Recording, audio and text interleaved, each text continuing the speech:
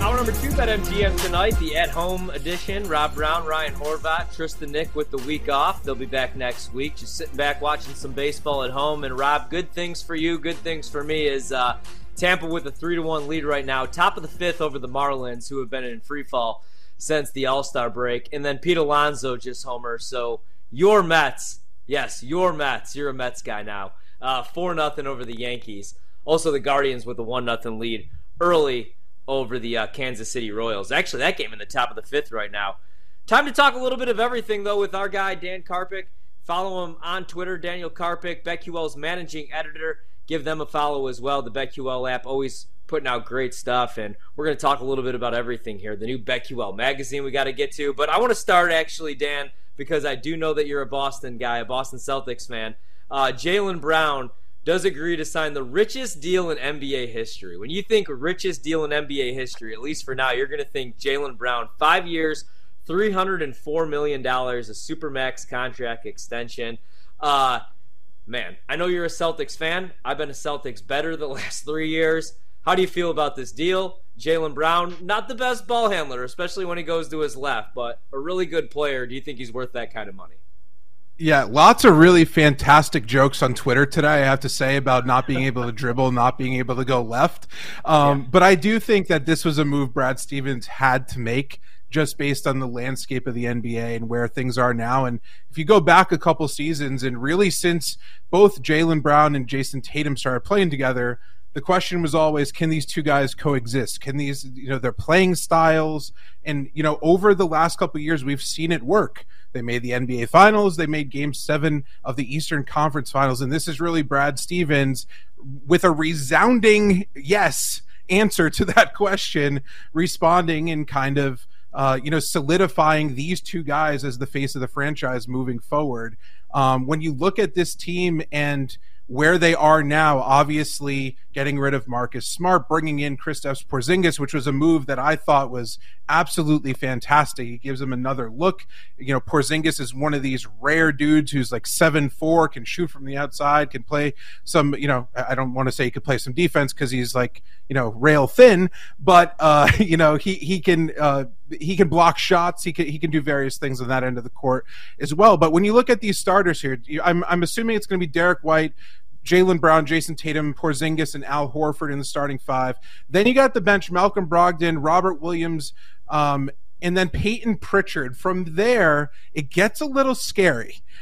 We got guys like Sam Hauser, O'Shea Brissett, Jordan Walsh, who I'm pretty high on, but I don't know what he's going to do as a rookie, J.D. Davison, Justin Champagny, Luke Cornett, my guy Luke Cornett, coming in at the 14th guy on the roster most likely here. But is that team good enough?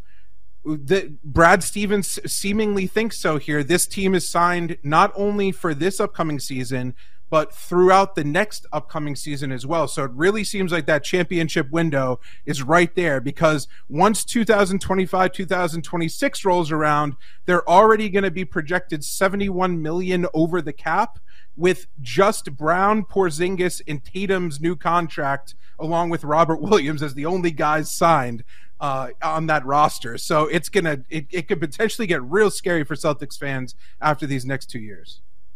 Dan, I know this is kind of in the same topic, but a bit of a left-hand turn. I was thinking back earlier to 2016 when Mike Conley signed the richest contract in NBA history for 5 years at $153 million.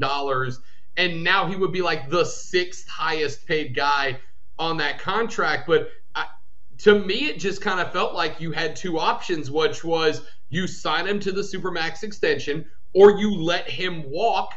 And I don't know what you are going to get back with that money. So as wild as it is to sit here and laugh at this contract, 4 years from now, we're going to look at this and go, oh, it's just another contract. And it didn't really feel like the Celtics had a choice if they believe, like you said, if Brad Stevens believed that these two guys are the two guys that are going to get Boston back in the finals. Oh, 100%, 100%. And, with that being said, going back to what I was talking about in terms of that championship window, this is going to be a gigantic failure if they don't win next year or the year after.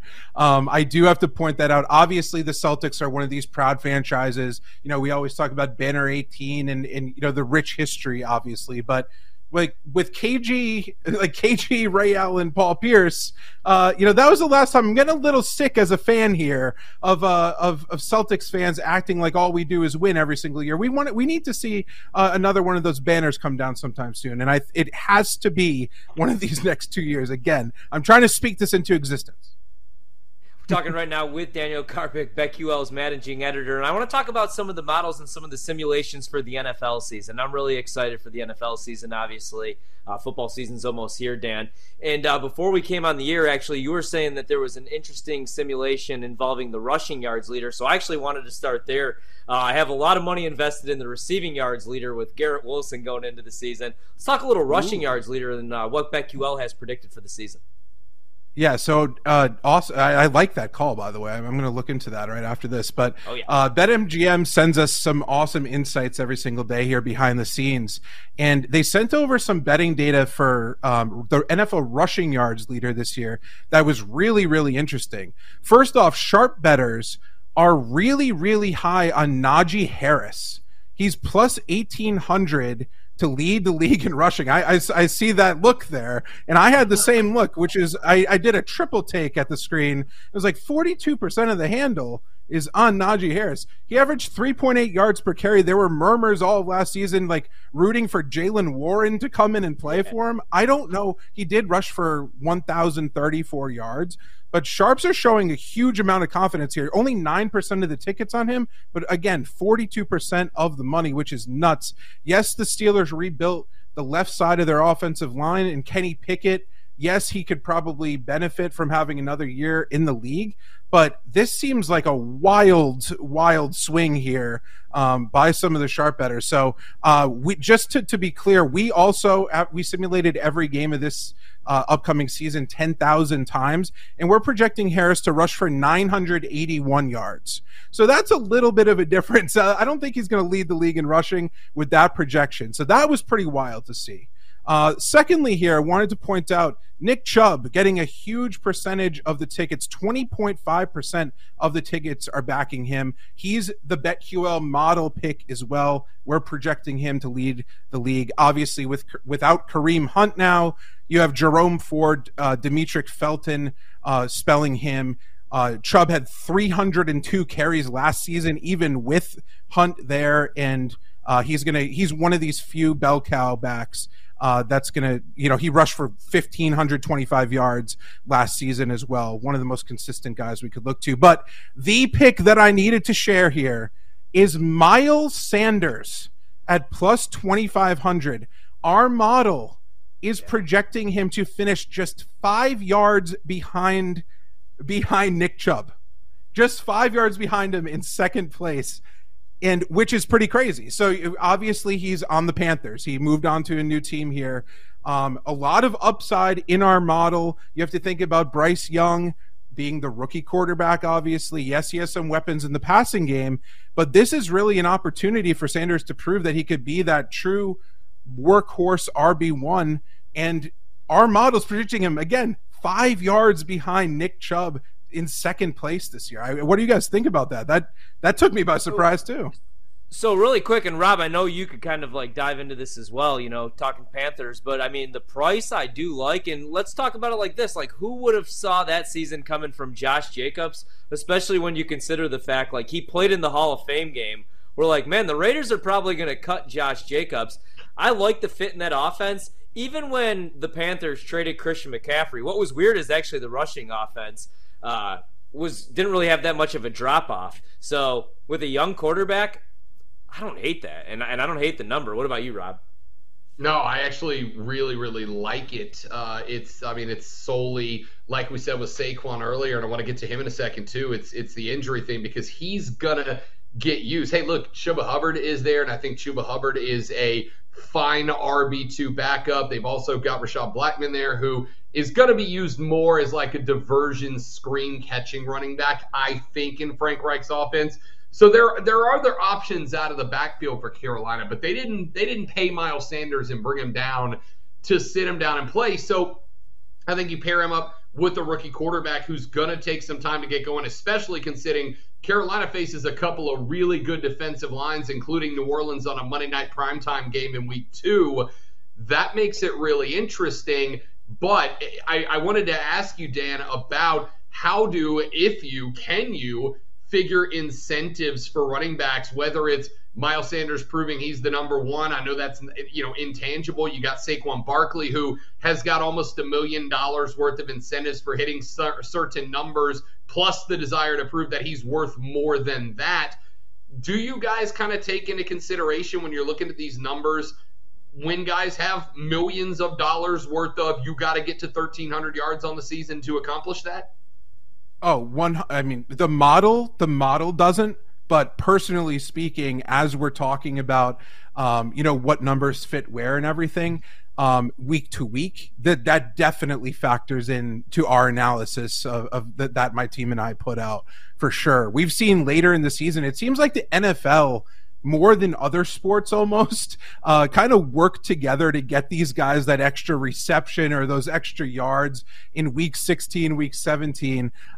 It just seems like that for whatever reason. But there are a lot of incentives that we're going to highlight actually early on in the year and pay attention to all season long, because as we get closer and closer to these numbers, that's definitely something we need to pay attention to 100%.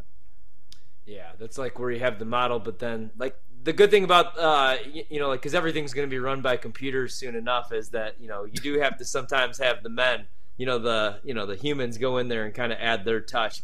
Dan, before I forget, I want to talk a little bit about the BetQL magazine, and I know that's going to come out. You guys are doing some really good work right now. Tell us a little bit about that. I'm excited for this.